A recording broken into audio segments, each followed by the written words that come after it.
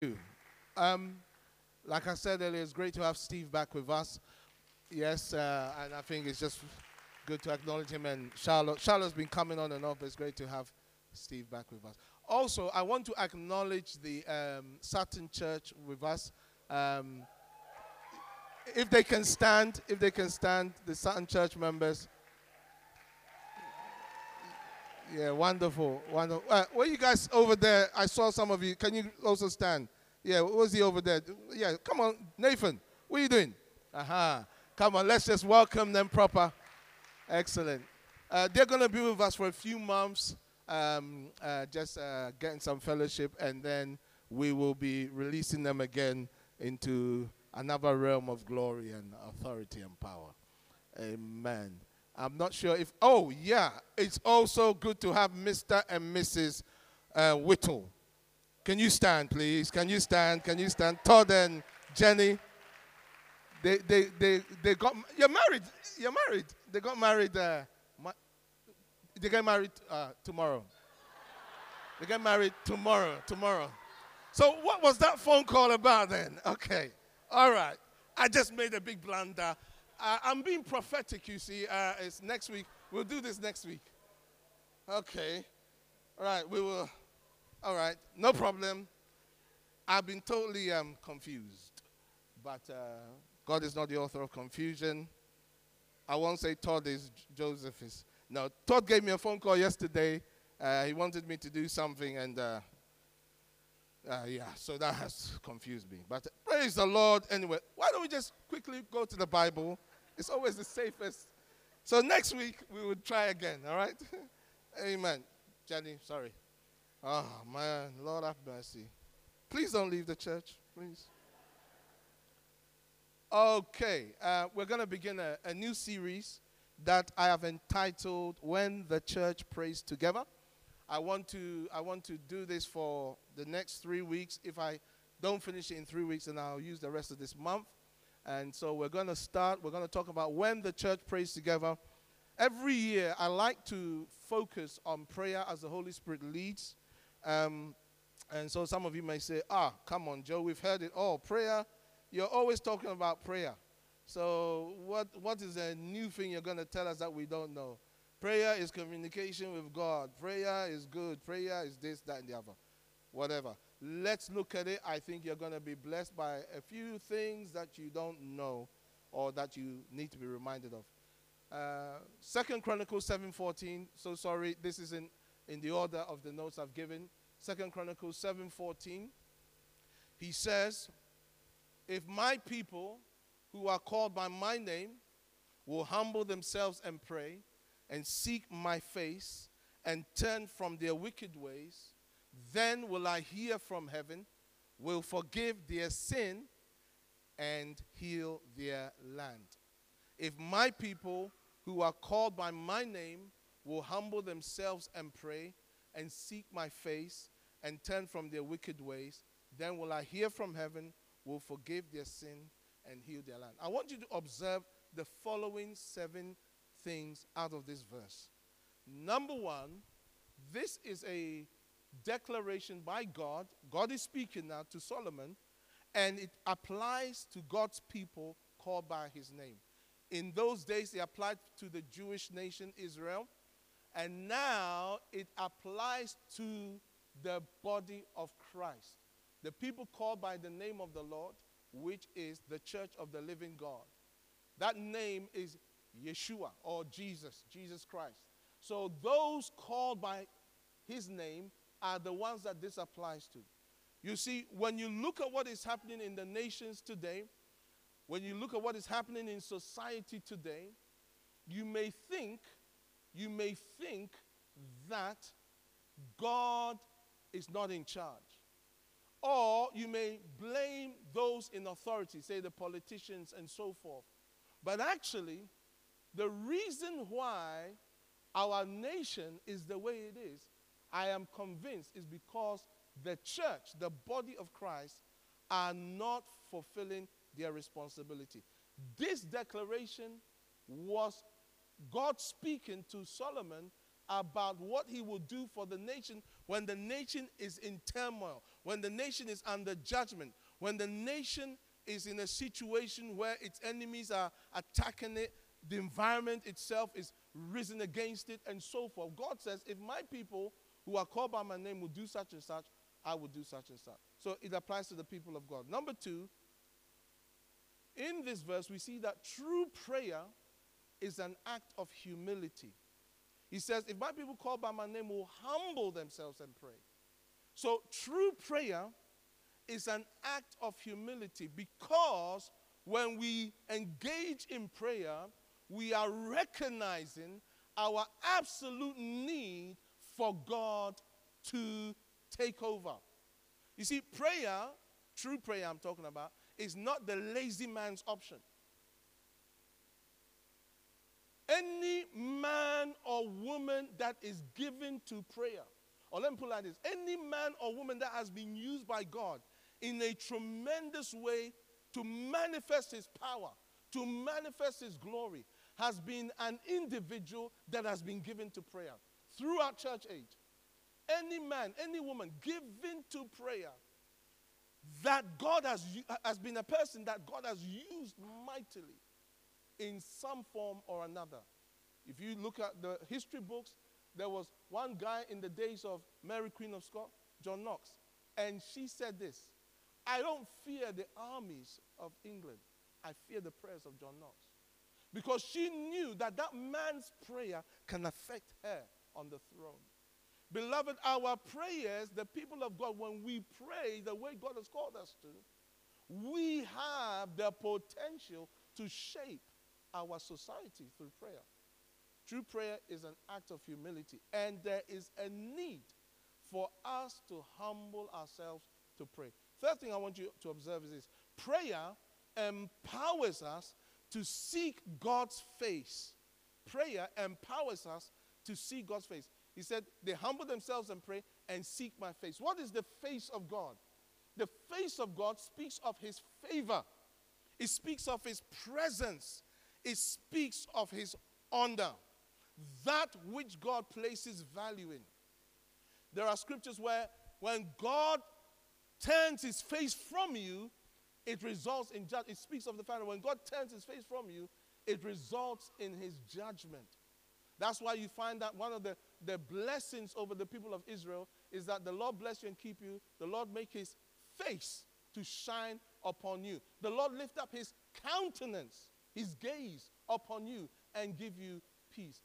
That invocation of blessing demonstrates the need for us to enjoy God's face or his favor. God wants to favor our nation and the nations of the world.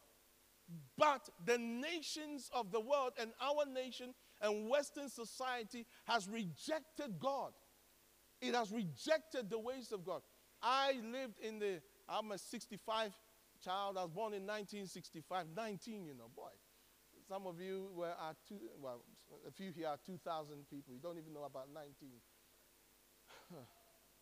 And I was in school here and in Ghana, and then I got saved here, and I've seen how our nation has changed. Dramatically changed. Dramatically changed. And where now wickedness is celebrated as righteous in the church. I'm not even talking about the unbelievers. I'm talking about in the church. God's people, it's like our conscience about that which is wrong has been dulled. And God is now turning his face on many of his people, contrary to what the popular preachers are preaching. I was saying to someone the other day, I believe honestly when the Holy Spirit looks at us, the Western church, we look like a phantom. We don't look real. We don't actually look like the real deal in terms of what the body of Christ is supposed to look at. And I shudder to think what he thinks about CLF. What he thinks about us. I'm not talking about the fact that he loves us through the blood and all of that. I'm talking about the experience of the holiness and the character of Christ that he can see when he looks at the church corporately. So, seeking God or prayer empowers us to seek his face. The fourth thing is this. Prayer involves acknowledging and turning from our wicked ways. When it comes to turning or letting God bring about revival, bring about a healing in the land, God's people have to acknowledge and turn from their wicked ways. In other words, you and I have to deliberately inspect our lives. Like he said in 2 Corinthians 13:5, examine yourselves as to whether you are in the faith. Test yourselves. Do you not know yourselves that Jesus Christ is in you, unless indeed you're disqualified? We have to examine ourselves and say, you know what, Lord? There is wickedness here. I see wickedness here. I see something going on in here that is an insult to you. And I want to turn away from it. The fifth thing I want you to observe in this verse is this. God promises to hear the corporate prayers that meets those conditions. You see, there are many prayer movements, and please forgive me for what I'm about to say. There are many prayer initiatives that I honestly believe are a waste of time. It's just a whole heap of people who gather together to kind of massage each other, in my view. Because when we are not willing even to acknowledge sin, the sin of the church, I'm not talking about the sin of the nation. As for the nation, the whole world is under the sway of the devil. That's what the scripture says. The whole world is in darkness. I'm not talking about getting parliament to pray. Why should they pray? They don't know God. Or getting people who don't even believe in God to pray. Why should they pray? But if the body of Christ, the church of the living God, was to take up their responsibility, if we took up our responsibility to pray, to seek God, to live the way he's called us to, beloved, we will become irresistible to the world when it comes to solutions. Yeah. We need a revival of prayer. I said we need a revival of prayer. We need to return back to basics. I am talking especially for those of us who've been in the faith for 5, 10, 15, 20, 30 years plus. Seriously, I don't know about you, but I am burdened when I look at how we, especially the stronger ones, are living right now. No burden for the lost. No burden for the church. No burden for the way the world is going. We respond to things just like the heathen do. I was telling my son and my nephews in the car as we're coming out, they should not behave like pagans. So many Christians behave like pagans. What's a pagan? Anybody who doesn't know God. Anybody who doesn't know God, you're either worshiping the God of money, you're worshiping the God of self, you're worshiping the God of career, you're worshiping the God of, you see, some people worship stones and the wind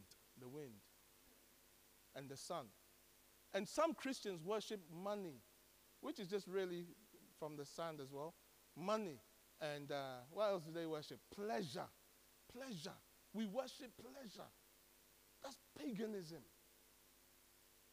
God promises to hear the corporate prayers of those that meet these conditions. 6th point. Corporate forgiveness of sins, of the sins of God's people, is a prerequisite to experiencing blessings or healing in the land. You see, just because you have been born again and God forgives you as an individual, does not mean you are abdicated from your responsibility of our corporate sin. As a church, as a pastor, I know for sure that I will be held to account. And it terrifies me so much that in my prayer times before the Lord, I will weep and I will tell him, please forgive us. Forgive us. Because I know that we are not the way we are supposed to be. We're not even on ground zero. There's a corporate forgiveness that the church needs to experience. in order for the land that they live in to experience healing. He said, pray for the peace of the city that you are put in, for in its peace you will find peace.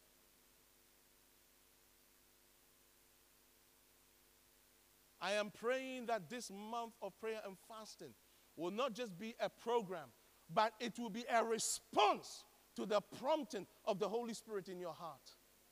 I really am.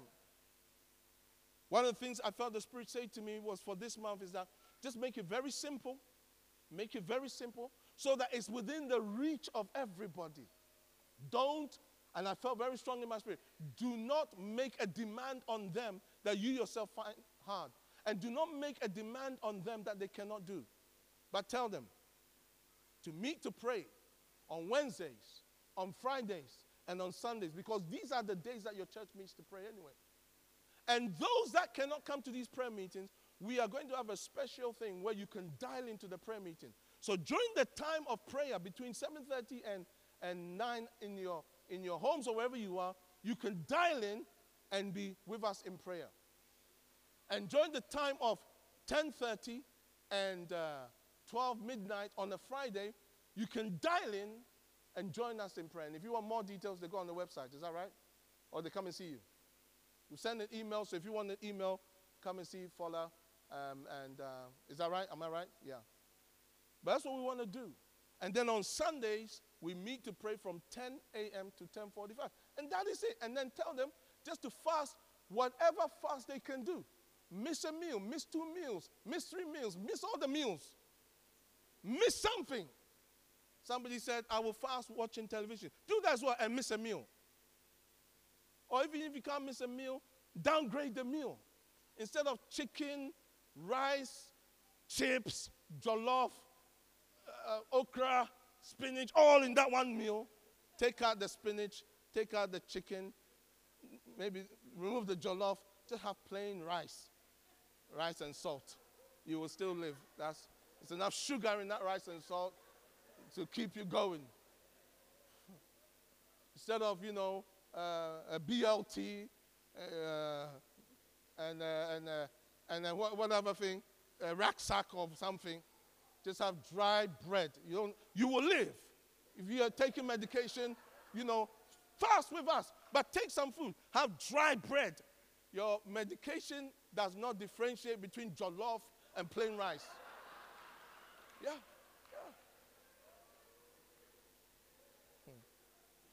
So don't hide behind your medication. I would really join you as you're drinking that yogurt, that milkshake. I would really join, but I struggle with hypoglycemia. Eat plain rice. That's got sugar in it. No salt, plain rice, and so you're fast. Amen. Say to your neighbor, he's talking to you as well. Not just me. Tell him, he's talking to you, not just me. And then finally, 7th point. The healing of our land is the responsibility of God's people, the church. It's the responsibility. One of the things that this referendum really spoke to me about was that I was negligent on my duty as a pastor. Because I like watching the news more than watching a film. I really am I like news. I like watching those things. I'm old now. I'm old. When I was younger, it would be an insanity. But now I really like those things. But anyway, I realized that during the referendum, I was not praying for the government. And as a leader in the body of Christ, I have authority to pray for the government. I was not praying for the government the way I should. In fact, I was not praying for the government. I was just praying for the outcome. And I wasn't praying, Lord, let us leave or Lord, let us stay. I was just saying, Lord, have your way. But what I realized was that as a church and as a pastor and as a man of God, I should have been praying for the cabinet and for the government, especially after the referendum. Because what the enemy is trying to do is to release confusion in the land. So now you're having people saying, let's do another referendum. That would be making a bad situation terribly worse. Because from that point, the minute the nation does that, anything, any other referendum, any other future decision will have no authority. So whether we like the outcome or not, this is what we have decided. And beloved, a nation gets the leadership it deserves. Yeah. So we as a church, I realize we have to pray. We have to take that responsibility and pray for this nation, that God will have mercy on this nation. This nation deserves to be judged more than Sodom and Gomorrah. Because what we're doing now, Sodom and Gomorrah, they knew what they did was wicked. Now the things we do, we claim it to be righteous. A Christian can have abortion and call it women's rights. This is my right as a woman. And the husband will say, amen. It's our right. But beloved, the right of a woman to choose must never negate the right of an unborn child to live. Never. But this is the insanity that our society is in now. And it is normal. And woe unto you if you speak like this. But there's a time coming we will be speaking like this. If I ever get the privilege to go on question time. If I don't know the answer, I just say, I don't know what you're talking about. I don't know. And then when I know, I say, aha, this one, I can speak. And we will speak. So, what are we talking about when we talk about the church praying together? The kind of corporate prayer that the church must be praying. What kind of praying? In Luke chapter 18, verses 1 to 7, our Lord gives a parable of a persistent widow. He says, he spoke a parable to them that men always ought to pray and not lose heart, saying, there was in a certain city a judge who did not fear God nor regard man. Now there was a widow in that city, and she came to him, saying, get justice for me from my adversary. And he would not for a while. But afterward he said within himself, though I do not fear God nor regard man, yet because this widow troubles me, I will avenge her, lest by a continual coming she weary me. Then the Lord said, hear what the unjust judge said. And shall not God avenge his own elect, who cry out day and night to him, though he bears long with them? What I want you to notice is that God, the Lord Jesus, uses this widow and types her to his elect, which is the body of Christ, and says that he will avenge his church, his people, who are crying out to him day and night, even though he bears long with them. You see, corporate, this is not an individual. We can use this for us as individuals, but this is the church corporately praying together for God to intervene into a situation. He says, shall not God avenge his own elect, who cry day and night unto him? Day and night unto him. Man, we're even just struggling with day, no night. Though he bears long with them. You say, why does God do that? I have some answers, but I don't know the whole reasons. I only know that in the wisdom of God, there are times where he delays. He delays an answer. There are some things that the Lord has delayed for me for over 20 years. And I was sharing it with one pastor, and he said, boy, that is a long way. It is. But it's okay, because he is God. Yeah. We've walked long enough with him to know that what appears to be a delay is the right timing. Just because I don't like it. So the kind of corporate praying we're talking about is persistent corporate praying. It's where as a church we are united to keep praying and keep praying and keep praying until we see what it is we need to see. Now, you see in the scriptures that at times God calls his people to corporate prayer and fasting. In Joel chapter 1, verse 14, Joel says this, consecrate a fast, call a sacred or a solemn assembly, gather the elders and all the inhabitants of the land into the house of the Lord your God and cry out to the Lord. Why? Because there was impending judgment. There was impending judgment. There had been a natural disaster of locusts, different types of locusts that are swept through the land and destroyed agriculture. And they were a type of the invasion of the Babylonians that was coming. There was a natural disaster that spoke, that was a prophetic act of what God was going to do and judge the nation because the nation has sinned. Western society will experience judgments that we have not yet seen. And I'm telling you, they will be horrible. But the church can do something about it. When we see what is happening in the Middle East, it looks far away. But I'm telling you, beloved, if we do not rise up and begin to pray, it will be in our very homes. I am really afraid. I'll be honest with you, I am afraid for Western society that I'm a part of. I have been privileged to be a Westerner, born in the West, lived in the luxury of the West, not experienced the ravages of poverty that Africa and some of these other nations go through. I've tasted a little bit and I didn't like it. Yeah, it's horrible. Proper poverty, not Western poverty, proper. Western poverty, at least, you can still get something from the government. You still, at least, you can choose. You can choose sometimes some people. I'm not saying everybody, please. I don't need the PCs coming after me after this. I'm not saying that everybody in the West is happy and there is no poverty. There is poverty. But, beloved, if you want to see poverty, go to Africa. Go to Africa, especially Africa. Some of the places where we've planted churches, the people where we live, we hang around with, how we live with them. This is poverty. You go for 1 week, it feels like 1 year. Yeah. But what is coming to the West? That would appear like paradise if we don't repent. I'm telling you. In Joel's day, the prophetic people were sharp enough to say, get a fast ready, consecrate a fast, call a sacred assembly, gather the elders and all the inhabitants of the land. I wonder why gather the elders. Because at times, us who are older, is this another fast? When I was in this church, we always used to do it. We always used to do prayer and fasting. When is it again? Okay, yeah, hold on.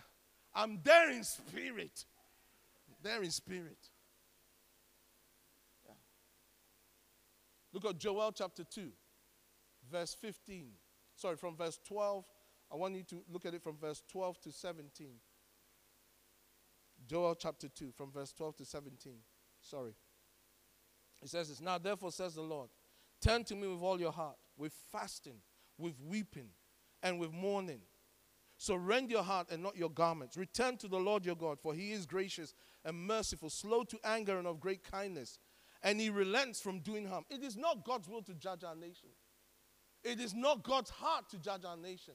It's not God's desire to judge us and give us what we deserve. But he is a God of holiness and righteousness. And he needs to have a legitimate legal reason not to do it. And right now, there is none because his church is not doing what it's supposed to do. Verse 15. Blow the trumpet in Zion. This is what I'm doing right now. I'm blowing the trumpet.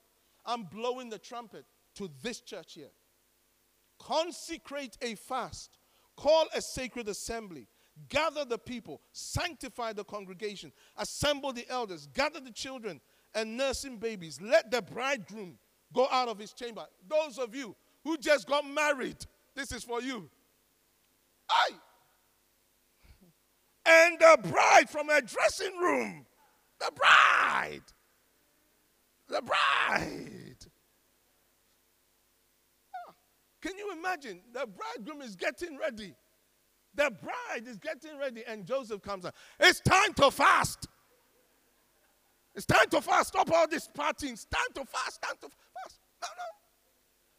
Even the children have to get involved. Let the priests who minister to the Lord weep between the porch and the altar. Let them say, kill your people. No, that's not what it says. Let them say, spare your people, O Lord, and do not give your heritage to reproach or disgrace, that the nation should rule over them. Why should they say among the peoples, where is their God? We could spend a whole week on these verses, but just to say this point. He's calling the children. He's calling the elders. He's calling the bride and the bridegroom. But notice who he doesn't mention, because it's a given. He's not mentioning the young men. He's not mentioning the young ladies, the handmaidens. He's not mentioning them. The reason why he's mentioning these people is because they are the ones who are unlikely to respond. The priests are unlikely to respond. The elders are unlikely to respond. Children are unlikely to respond. After all, they're children. Are you listening to me? We'll be quick to allow the bride and the bridegroom. No, come on, you guys are getting married. You're not included. But you are. Say to your neighbor, they're included. Tell them they're included. Yeah. 5 more minutes and then we will conclude. Yeah. What am I saying? For the corporate prayer to have its proper resonance, all of us have to play a role. When the church prays together. You see, we are so used to individualism. Me and my family. Me and my walk with God. That we think we don't have a responsibility when it comes to the corporate prayer life of the church. If God puts you in a church, then you have a responsibility to that church.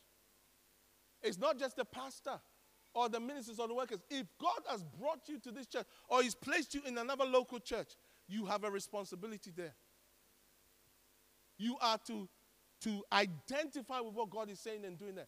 Because in its acceleration of blessing is yours. In its regression is yours. Remember when Israel was fighting Amalek, and Joshua and Israel were fighting against Amalek, and Moses went up to the top of the mountain and was at the hill and was watching the fight. And as he lifted up his hand, Joshua and Israel prevailed. Joshua is a type of Jesus and Israel is a type of the church. When Moses lifted his hands, they prevailed.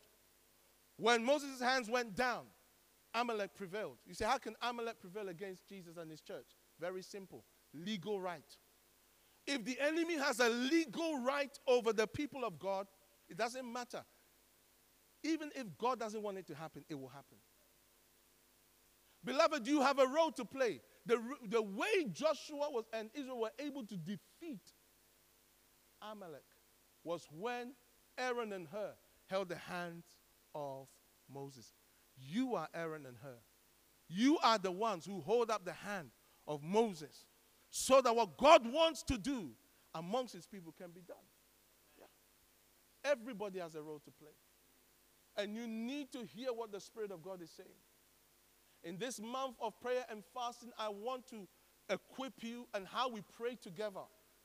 We're going to teach you on how we pray together. Because many people, how they pray corporately and how they pray privately, there is no difference. There is a big difference according to the Word of God. So that the prayers can be effective. We are going to have the opportunity to pray together. And I want to encourage every one of you to respond. Every one of you to respond. We're going to pray. Let's bow our heads.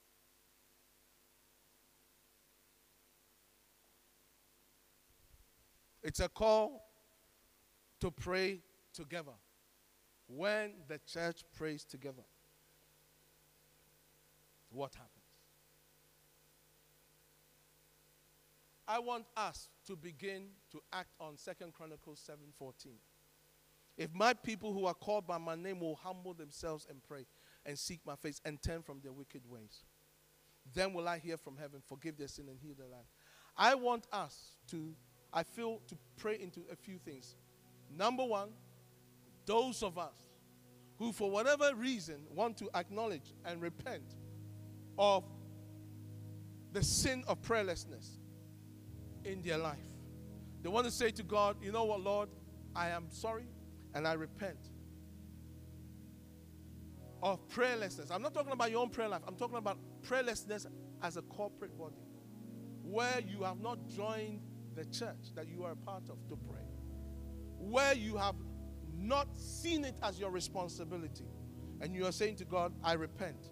I want to embrace my responsibility. If that's you, stand where you are. We're going to pray into this. So I want you to respond where you know that you have not fulfilled your responsibility. And you are saying to God, you repent and you are going to respond. Stand where you are. As you stand, I want you to lift up your hands to the Lord. And I want you to tell him and acknowledge your sin and repent. Don't look at anybody. Acknowledge your sin and repent.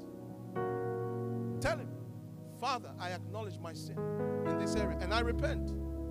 And I choose to embrace my responsibility, however big or small, in praying.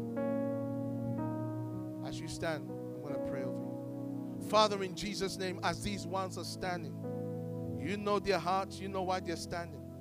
I plead your blood on their behalf. And I ask for mercy and grace on their behalf. Lord, in the name of Jesus, as they respond to the prompting of your Spirit, give them the grace to walk in the good of it. Give them the grace in the name of Jesus. I speak life and I speak strength and I speak grace into you that are standing. In Jesus' name, amen. Lord bless you. You may take your seat. I want every head bowed and every eye closed. I want to pray into another area and then we're going to we're going to take communion. So I want the communion elements to be prepared. I want you to look at your life right now in the area of prayer. For some of us, we need a revival of prayer. Now, this is different from what I've asked you to just stand for. Where you see in your life, you need a revival of prayer. You need a revival of prayer. If that is you, stand where you are. You're saying, Lord, I want a revival of prayer and I need a revival of prayer. And as you stand, I want you to begin to ask God to touch you in this area. Ask God to touch you. Tell him right now, close your eyes, lift your hands, and tell God, revive me in the area of prayer. Revive me in the area of prayer. Revive my life in the area of prayer. Tell him right now. I want the ministers to bring the communion element to the front.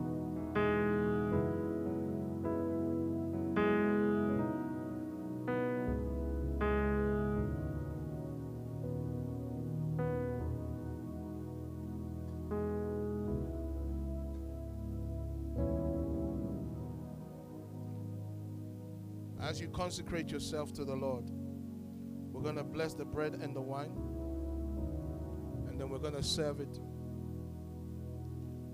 As you talk to God about the area of prayer, Father, we bless the bread and we bless the wine. We're going to serve you as we are praying, and then when everyone has been served, we're going to take the bread and the wine together. So, Father, we bless this bread and wine. And as we approach the communion table, we ask that you will help us to prepare our hearts. In Jesus' name, amen. Serve them, brothers and sisters. And as you are standing right now, I want you to remain focused. We are looking at prayer, our prayer lives.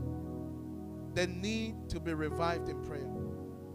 I don't know about you, but after 32 years of pressing into prayer. I've walked with the Lord for 34 years. But for 32 years, I've been pressing in prayer. I still find it hard. I still find it hard. I still find I need grace to pray. Whether I pray for half an hour, 1 hour, 1.5 hours, 2 hours, 3 hours, I still find I need grace to pray. So I want you, as you are standing there, to ask the Lord to give you the grace to pray, to give you the passion to pray. I'll never forget in 1984 when the Holy Spirit spoke to me that I had the spirit of prayerlessness. And I said, oh, take it away. Give me the spirit of prayer. From that point, my life changed. And I pray you receive a greater miracle than what I did, that your lives will change in the area of prayer. Because it's through that revelation, that encounter, that everything else that has come out of my life has come out. That everything else, whether it's my family, whether it's my friendships, whether it's my ministry, It's through the dynamic of my walk with God, my prayer life. So as we serve you the bread and the wine, and as you are praying, I'm going to ask God to give you grace in the area of prayer. Father, in Jesus' name, I pray for these precious ones that are standing right now. I ask, oh God, for the grace to pray, for the hunger to pray, for the passion to pray. Help them to become addicted to praying, addicted to your presence, in such a way that they become more like your Son, our Lord Jesus. Drive them by your Spirit into your presence. Transform them in their DNA when it comes to the area of prayer. In the name of Jesus. Amen. The Lord bless you. Take your seats. Just keep waiting on Him. Take your seats. As we serve you with the bread and the wine, this is a very important ordinance that the Holy Spirit gave us through our Lord Jesus. This ordinance of the bread and the wine must be taken by those who are born again. If you haven't given your life to Jesus, do not take it. If you are living in deliberate sin, before you take it, repent. If there is in your heart something you have against somebody, forgive them before you take it. Release them in your heart before you take it. Bless them in your heart before you take it. But as a child of God, do not say, I'm not taking it. Unless you are under some kind of spiritual discipline and you've been told not to take it. Otherwise, you should take it. It's one of the things that as you do it in faith, strengthens your spirit. That's why we're doing it every week. It is as vital as prayer and as preaching and teaching the word. Over the years, we have been negligent as a church, but as your pastor, I have decided we will no longer be negligent. We will observe this every week. And even sometimes we will observe it twice, 3 times a week. In our cell groups, we should observe it. In our homes, we should observe it. With our friends, we should observe it. It's so important. Has everybody been served? If you have not been served with bread or wine, could you raise your hands over here, please?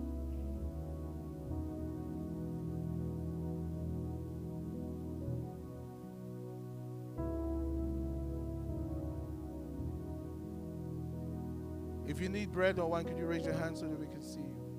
It's over here, please. And at the back there. Bread or wine, keep your hand raised so that we can see you, please. In the middle there, and here. On your left as well, Andrew, behind you. Behind you.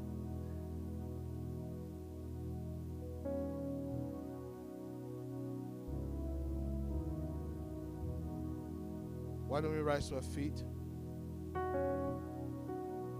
We're going to take the bread and the wine. We're going to bless the bread. Every time we take the bread, we are acknowledging that we are part of the body of Christ. And we are making possible the power, the healing power that is in the stripes of our Lord to make us whole. So, Father, we take this bread and we remember the death of our Lord Jesus. As we eat this bread, we declare that our Lord died and is risen again. In Jesus' name, let's take the bread together.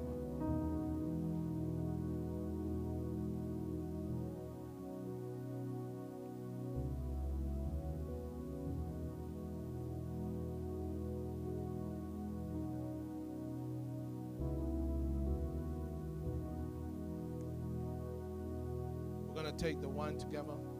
Father, as we drink this wine, we recognize the blood of our Lord Jesus that was shed for us. Father, as we take of the wine today, we ask that the power that's in the blood of our Lord will continue to cleanse us from all sin. In Jesus' name, let's take the wine together.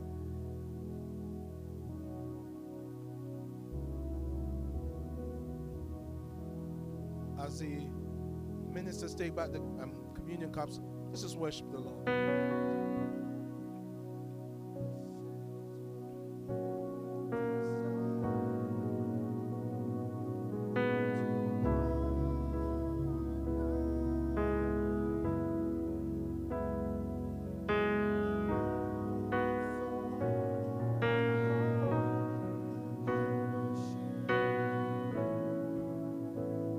Sing it out to him.